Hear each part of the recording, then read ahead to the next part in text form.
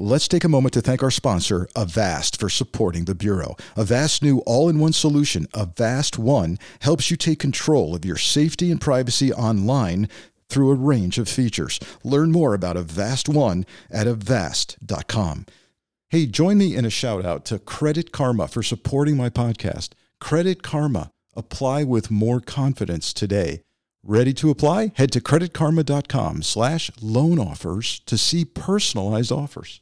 Now back to the podcast.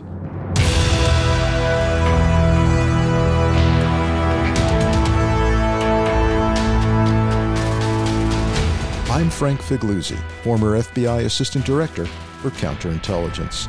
Join me on a journey to explore our nation's security, the forces that threaten it, and the people who preserve it.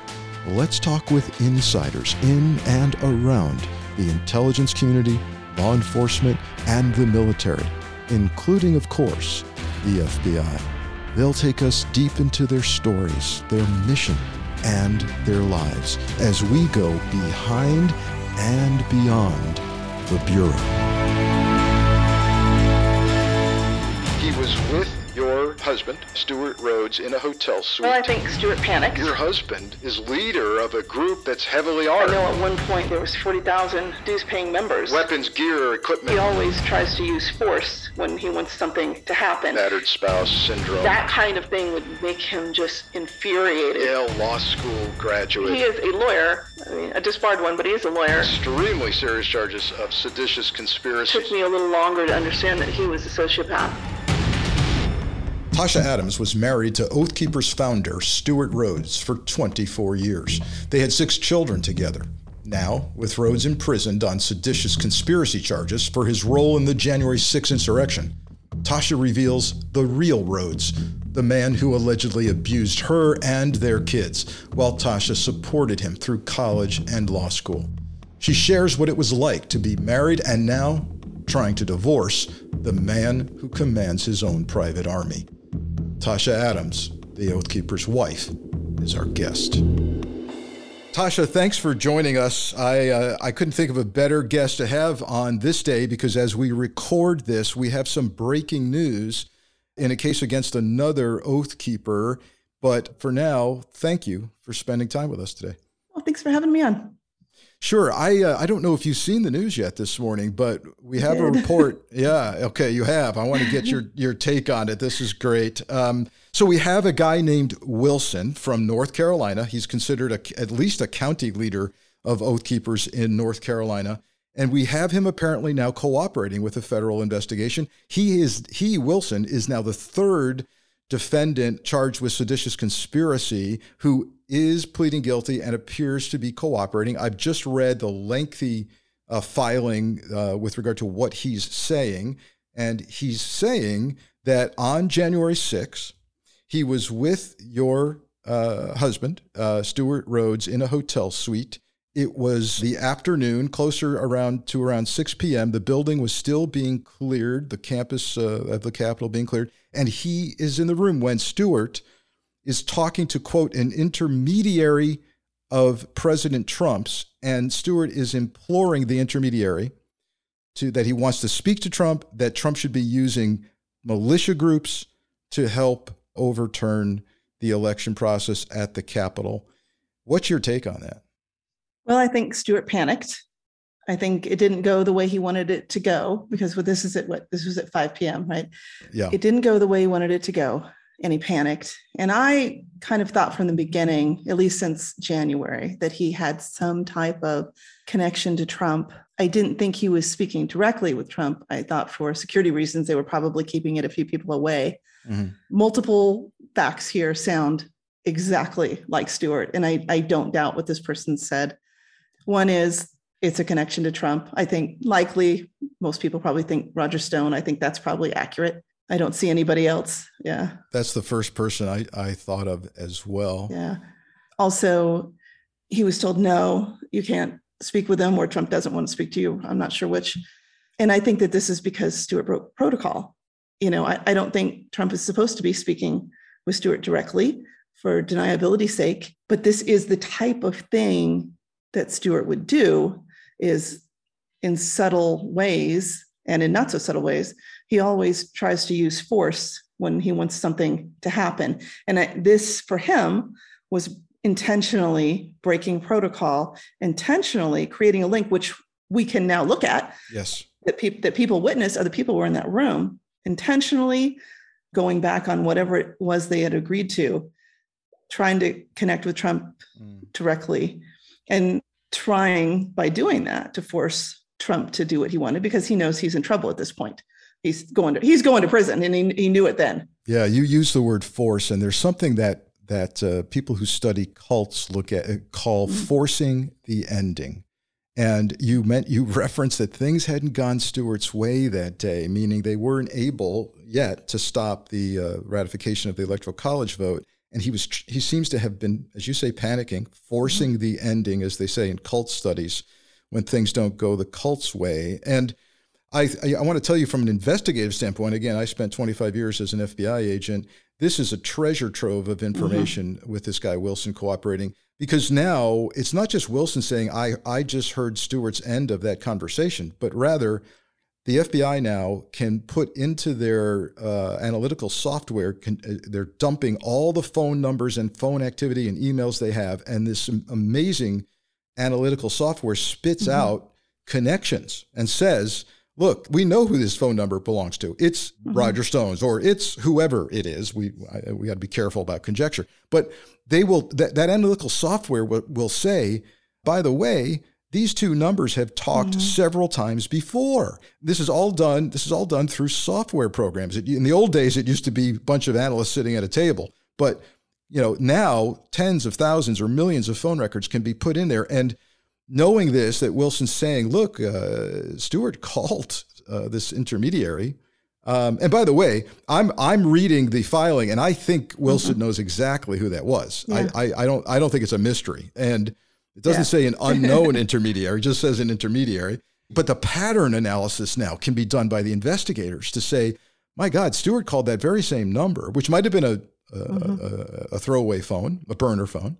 But doesn't matter. He called it 5 times before. So this is a very significant development, that not only do we have an Oath Keeper leader cooperating, but he's cooperating against Stewart Rhodes, and he's linking Stewart Rhodes to attempts to talk to Trump.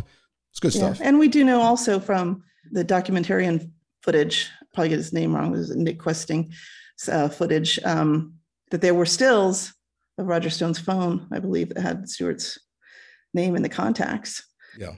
Yeah, exactly. And then, I mean, it's not a sure thing, but it's what I expected. Well, you mentioned, Tasha, you mentioned that this little scenario in the hotel suite sounds like Stewart. Give us more about Stewart's background, personality. Here's a guy who is held up by Oath Keepers members and other member groups.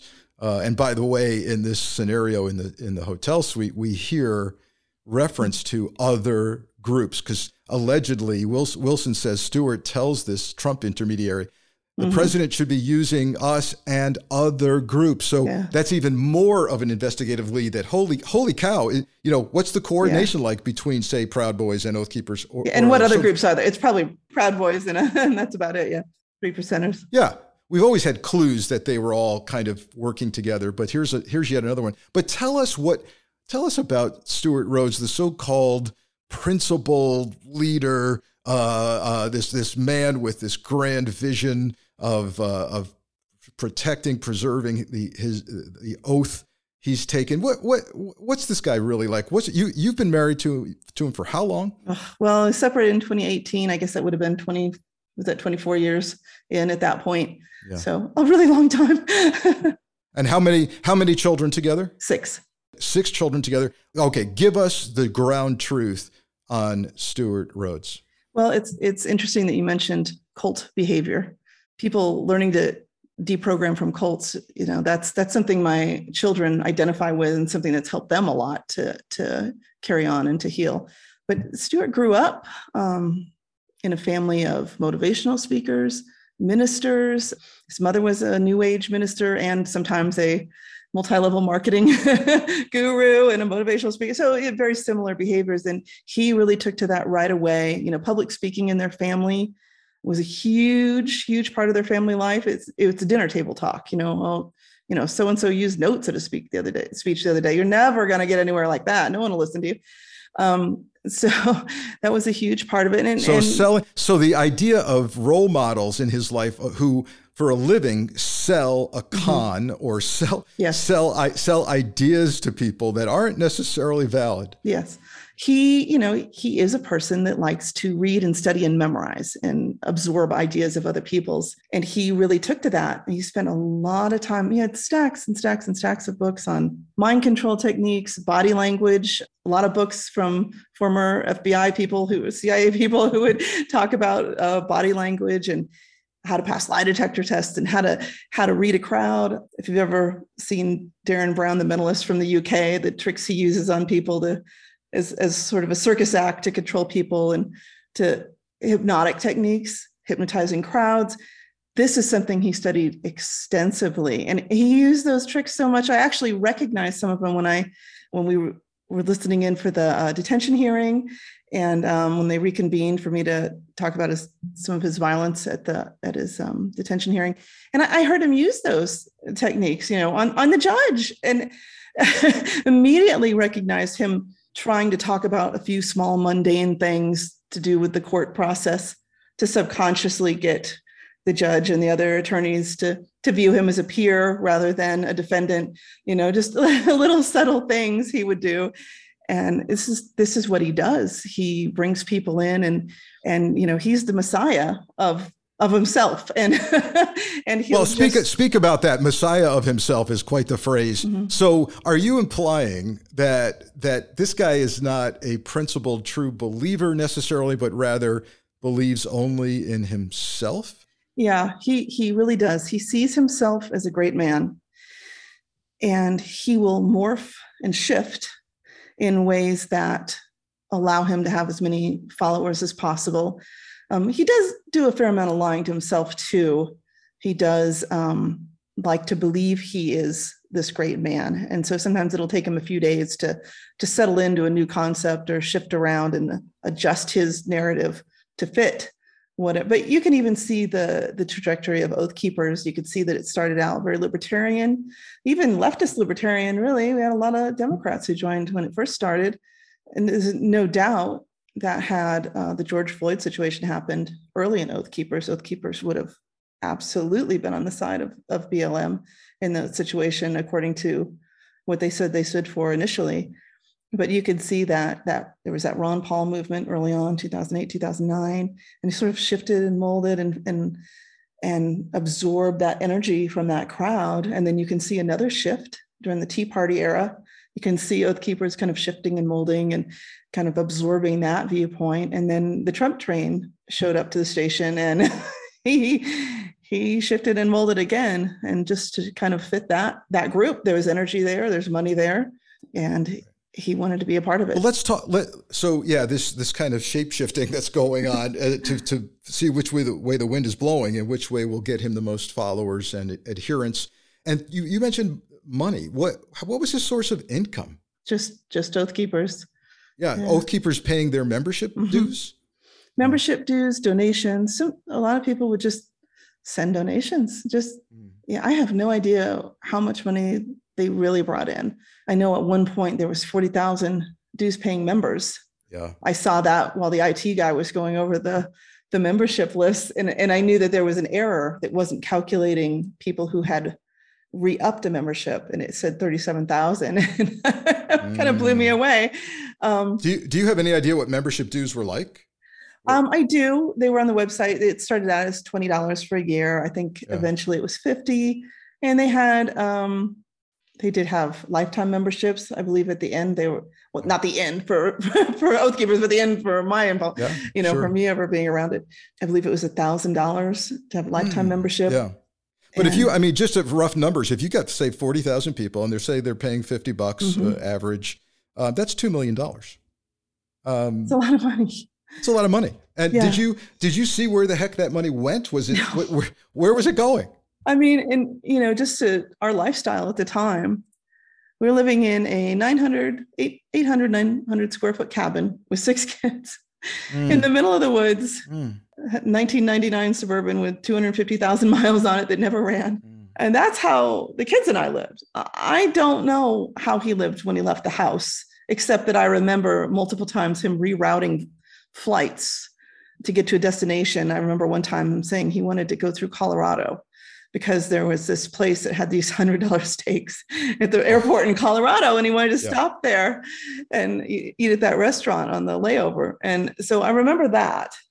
And I think he just traveled a lot. And weapons? Would he buy weapons, gear, or equipment? Yes, and yes. Piles and piles and piles of that stuff. Let's take time out for our newest sponsor, Credit Karma. During my government career with a security clearance, I had to ensure that my personal finances were pristine. That meant avoiding debt or paying down debt as fast as possible. But paying down debt can be stressful, especially when you need to keep track of multiple monthly payment dates. If you're tired of juggling due dates, consolidating with a personal loan could be your answer. That way you'll have just one due date a month, and Credit Karma can help you find the best option for you. Credit Karma uses your credit data to find loan offers that are personalized to you, so you can have a better idea of what loan amount you can get approved for. Credit Karma will even show you your chances of approval, so you can choose between loan offers that you're more likely to get approved for and apply with more confidence. Comparing loan offers on Credit Karma is 100% free, won't affect your credit scores, and could save you money. Credit Karma. Apply with more confidence today. If you're ready to apply, head to creditkarma.com/loan offers to see personalized offers. Go to creditkarma.com/loan offers to find the loan for you. That's creditkarma.com/loan offers. Let me share a word about our cybersecurity sponsor, Avast. I'm all about security, and today security is all about online security.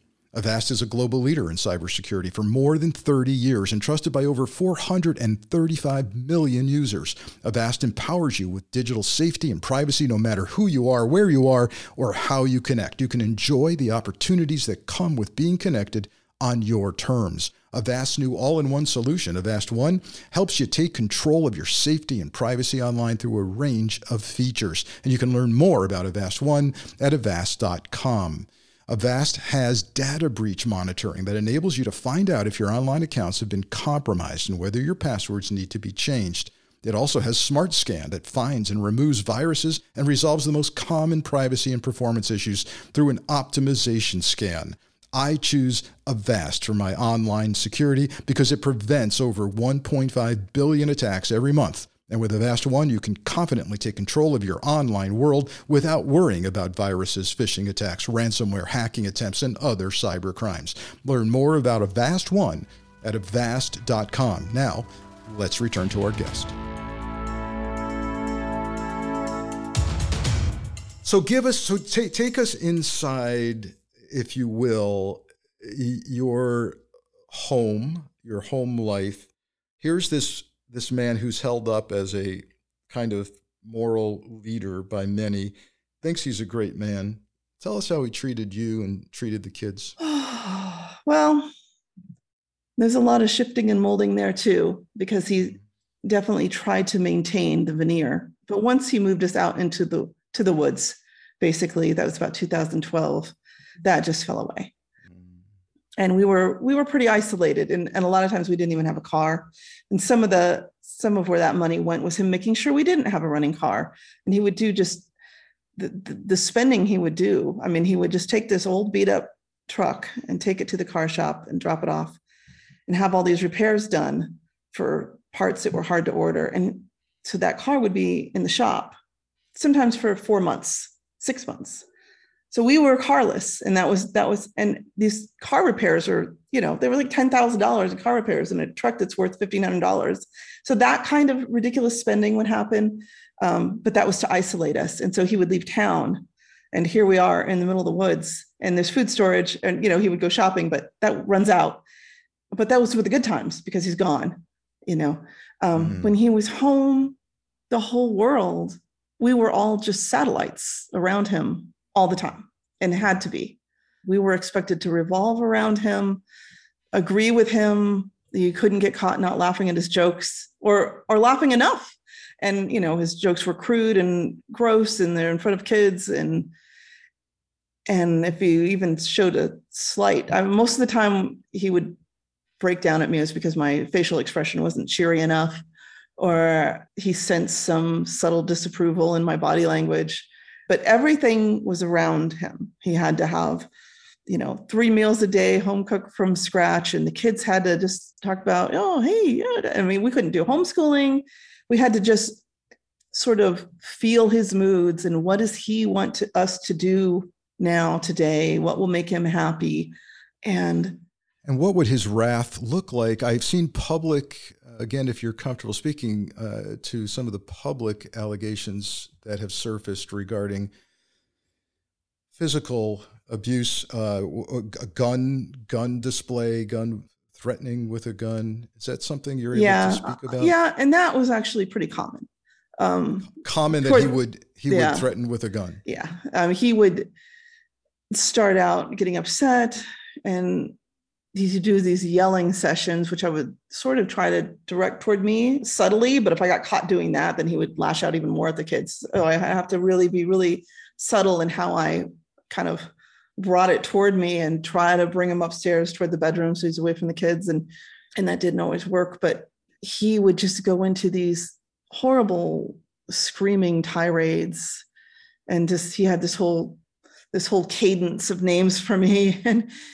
And it would go on usually about 3 hours. And at that 3, sometimes I would even look at the clock because I would know the 3, here comes, now comes the moment.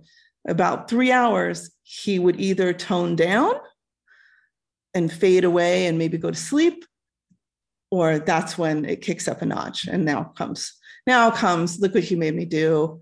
Here comes the guns, here comes throwing stuff, but waving guns around. And that was pretty common. Maybe toward the end there, it was every couple of weeks, saying he was going to shoot the dog, stuff like that in front of the kids. That was all the time, just drawing his handgun and he would sort of not rack the slide because he did carry his handgun chambered, but he'd kind of pull it back like he's checking it, but he just liked the sound because it's dramatic. He started to really spiral a lot. Basically after Bundy Ranch, he really, really took a mental downward spiral bad. And I don't really know if it was something that happened at Bundy Ranch in particular to cause that, or if it's just was another depressive cycle, but now we were completely isolated. And now he's the big boss. Oath Keepers was getting more and more attention and he's seen more as a public figure. So I think, he felt a little more in control. Right. So it got worse and worse. And at one point he really was furious with my daughter. We'd had a small argument about something, my daughter and I, she was 13. And then she pointed something out with a lot of intelligence and maturity. And I said, you're right. I'm sorry. And that type of thing, I didn't realize he could hear. And that type of thing, me ever apologizing to the kids or the kids and I bonding or, the give and take that you have in a real relationship and real emotions, like I was wrong and I'm sorry and she's sorry and hug and that kind of thing would make him just infuriated. So as soon as she walked outside, he just grabbed her by her throat and she was just covered in bruises. And we did not call the police for a lot of reasons. And, the Oath Keeper factor absolutely plays into why. And when we did finally go to the police, they told me to go home to my husband. My restraining order was denied later on by a judge, So many, we hear so often of the battered spouse syndrome, the inability to get out for so many reasons. And now you've got this compounded by the fact that your husband is leader of a group that's heavily armed and will back him and go against anybody who threatens him. So I can't even imagine, Tasha, but there does come a time where you say enough is enough. And what's the current status of your attempts at divorce? We're finally getting somewhere. I had a lawyer for a while. I mean, finding a lawyer that was hell. Finding a lawyer, nobody wanted to take this on. The way we were able to finally get out was my kids grew up. I mean, some of my kids became adults. And my son was working as a wildland firefighter and my daughter was working and they were able to buy themselves cars. And, they had cell phones, Right. things, Right. the kind of things that you need. But for me, even just trying to call an attorney, I mean, I couldn't call from the house for fear that they might accidentally call that number back. And there's no cell service where we lived, of course. And so I have to find a way to borrow a car or use one of the kids' cars eventually, was what happened. Wait till he leaves town, call them, hope they call me back before he comes back to town. And as soon as they would Google him, that would be it. They had no interest. So I did finally find an attorney, but I just couldn't. As soon as she left town, the law firm dropped me immediately, and I owed something like $14,000. And there was still no child support. There was no resolution.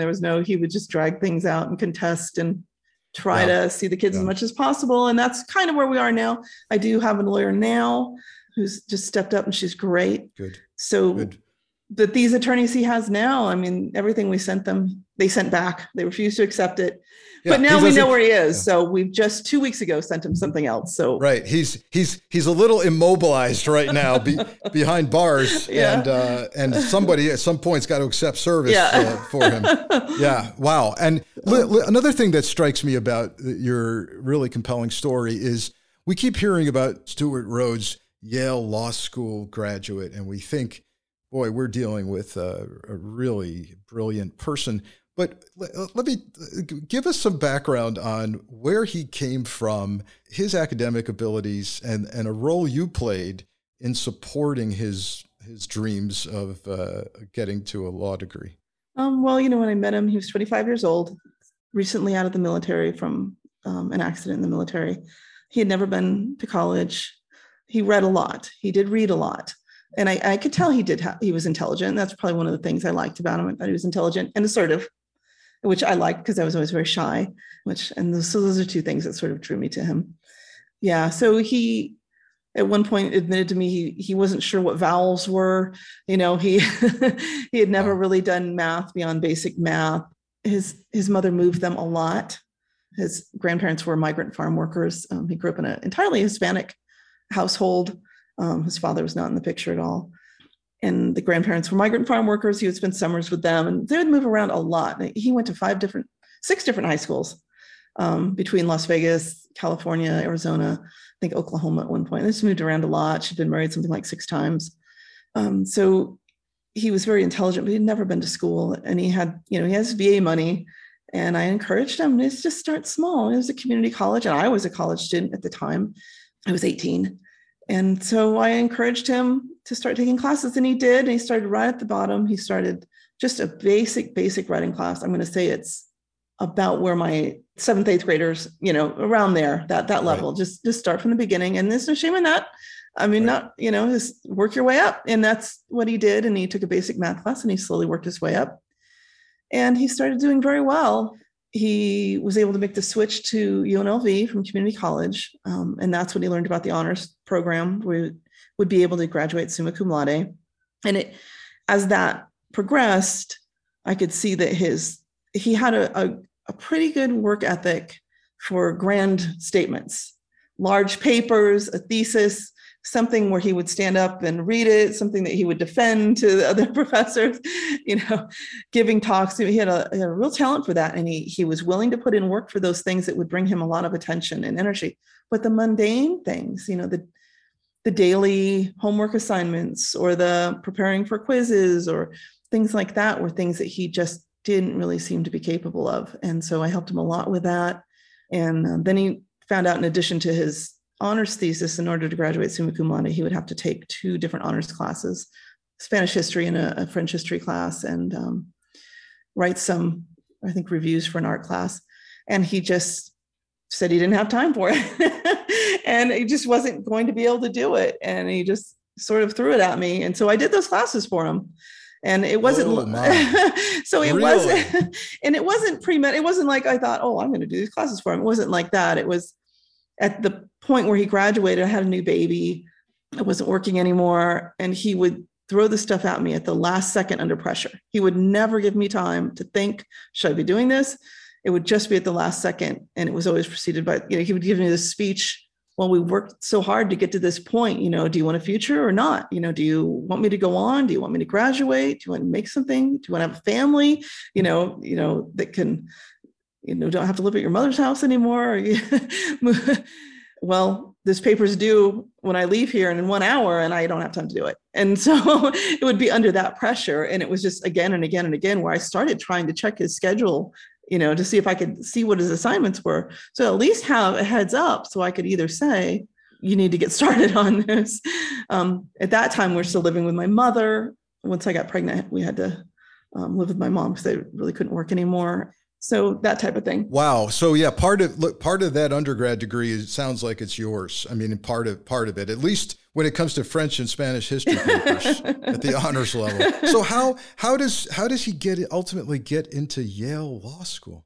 And he got in everywhere. It wasn't just Yale. He got into Harvard. He was waitlisted at Stanford. I think he got into. You must have gotten some good. You must have gotten some good grades on those papers. I did get A's in both. And also I think his kind of compelling story of coming from nothing, moving around the country. Yeah, he definitely used that. Right. I mean that to an Ivy League school, that looks like a very interesting, diverse background. He's going to give them diversity, at least socioeconomically, in their population. That was a huge part of it. And he was older. He was in his early 30s by that time. And a military veteran. And then, he had also worked as a professional artist, as a sculptor, and he produced some beautiful pieces. They were so beautiful. It actually was part of why it took me a little longer to understand that he was a sociopath. Because I thought, how could someone create that? Until I really looked at it and I realized all of his artwork is exact copies of something. He would always have a model and it would be perfect, but it would be an exact copy. And I realized that was sort of something that was a huge part of him, is copying and replicating other people's emotions, replicating other people's behaviors, to the point where sometimes it was embarrassing. He would dress, if it was someone hanging around a lot, he would dress just like that person. He would find out where they bought their shoes and where they bought their jacket and just buy the exact same clothes. And he would do this over and over again. And so constantly copying things is something that he did. And he had a memory for that type of thing. And that helped him a lot too. He sent in copies of his sculptures. He definitely talked about his family's history, of his grandparents' struggles. His mother didn't have, had a dirt floor and no running water until she was 11 years old. And he used all of that for sure. It makes for a good entrance application essay, that's for sure. So when do you see a change, if any, in him toward this whole focus on stopping threats to Trump, a turn toward violent planning? What is there a part, maybe even a date on the calendar when you go, this thing happened? This is where I saw a change in his mindset. Anything come to mind? Well, so we separated February 2018. Right. At that point, he still had a Twitter account. When I last spoke with him, the last thing he said about Trump was some comment about, he's not going to be, he's not going to support Trump. Trump's a fascist. He's not going to be some brown shirt to Trump. Wow. That was the last thing I heard. And then before we separated, but when, in my mind, I'm separated because I already had the attorney. I already had the plan in place. But the fall before we got out, he starts going to these, maybe late summer, those Berkeley rallies, which was strange. And he excused that by saying, well, we're not just there to defend Trump. We're there to protect the crowds. Like we did at Ferguson, we're there to protect protests. We're there to protect everyone, to calm the violence, to be the cool head among the storm, right. Speaking youth. Right. So that is, but I could already see at that point, he's, Alex Jones was full Trump at that point. He and Alex had yet another little spat like they often did and weren't speaking at the time, but it was really clear. He made up very quick with Alex Jones as soon as we separated. And I think he was probably living on his couch for a while. Wow. But I saw that. And then maybe it was the next year or so that he left Montana and stayed in Texas, I think somewhere in there. I'm not sure when. He was back and forth a lot. I watched his Twitter account a lot. It seems like he learned how to use it at some point while we were separated. And he spouted off a lot on Twitter. And I think at one point he didn't know how to turn off his location. So I was always watching it also because I just wanted to know where he was, because I needed to know if we needed to constantly be on edge, which we were whenever he was in town. or even, 100 miles away. So we watched that a lot. And I think it was November 2020 when he had made some comments on Twitter that sounded very strange. And he started talking about civil war. He is a lawyer, I mean, a disbarred one, but he is a lawyer. And he's very cautious about legal lines and not crossing them. And he started saying some things that were, I thought, way beyond the way he normally talks. Right. Even if you look at his history, at one point, he was put on the no-fly list for some comments he made about, now I can't even remember, John McCain. He had made some comment that John McCain should be hung by the neck until dead, and people, you can't say that. But if you look closely at what he said, everything he said was just right on that fine line of legal. Yep. He should be found guilty by a jury of his peers for treason, and if found guilty, he should be. He knows right where that line is, yeah. and we're about to find out, Tasha, if he screwed up on where that line is, because he is now facing federal charges, extremely serious charges of seditious conspiracy. So I have to ask you. You may know him better than anyone. Do you think he's going to cooperate? My first thought is no. Bundy Ranch and Malheur, he watched those very closely, and some of those guys were acquitted. And he never really got over that the guys who pled out did time. And Ammon Bundy stood there in front of the Southwestern court and did his thing and took over the courtroom, and the jury saw his side of it. I think, of course, combined with the fact that there were a lot of informants in there, and that doesn't look good to a jury. People don't like that. And there was a lot of other factors in that. It also didn't necessarily affect the people in the area directly. Very few people really care what was going on in the middle of the forest out there. But that was something he never really got over, that, if they fight it out. He also believes in himself a lot and his ability to sway a crowd and a jury. But then the other factor to maybe pleading out is, the venue. I know he's not going to try to have a bench trial. And I don't think he thinks he can convince a DC jury, or I think if he, I would still put him going to trial at 100%, even if he had a change of venue to Virginia. Even there, I think he would go for it for sure. And I still am inclined to say he's going to trial. Yeah, I understand where you're coming from, having listened to your description of his personality type, and it sounds like he'd love a shot at testifying and getting in front of that jury and letting them hear his spiel and sell himself and his ideas, right? Just for the dopamine. Just because he lives for that. He lives for, speaking to the crowds. He always saw himself as growing up to be Jerry Spence. He always. Wow. Yeah. This is going to be very, very interesting. Yeah.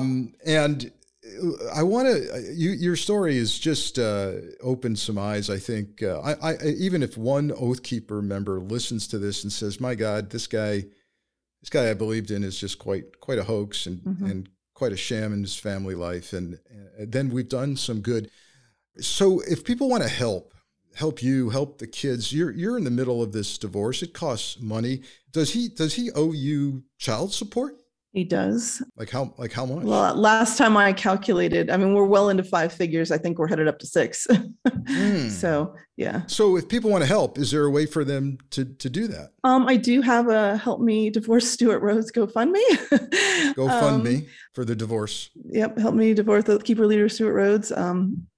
It's at the top of my blog, which is thatgirltasha.com. It's on my Twitter, which is also thatgirltasha.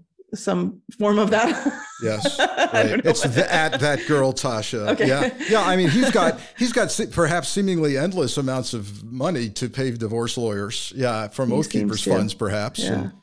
And you don't. So that would be one thing. Yeah. And then I can't help but think, in just this brief conversation, that you've got quite the story to tell that people would purchase for a book. Is that something in the works? It is. I'm a slow writer, but it's happening. Mm-hmm. I'm trying to write as fast. He just keeps adding chapters to it. So yes.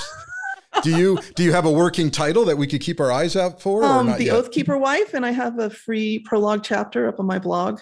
and a couple of outtakes. Yeah, we'll definitely have to. Yeah, that's a book I'll buy, The Oath Keeper Wife. Listen, we wish you nothing but safety, health, and peace for you and the kids, and continued safety as you go about opening everyone's eyes as to what it's like inside a cult-like leader's home. Tasha Adams, thank you for joining us on this episode of The Bureau. Thank you so much for having me. Thanks. Thanks for joining the conversation with Tasha Adams. Let's see if her prediction that Stewart Rhodes will not cooperate in the January 6th investigation is correct. I hope she's wrong, but I fear she's right. Join us next time as we go behind and beyond The Bureau with Frank Figliuzzi.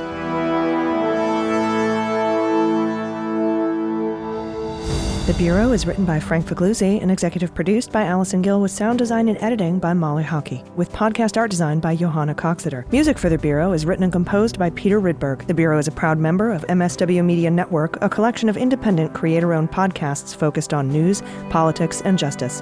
For more information, visit mswmedia.com.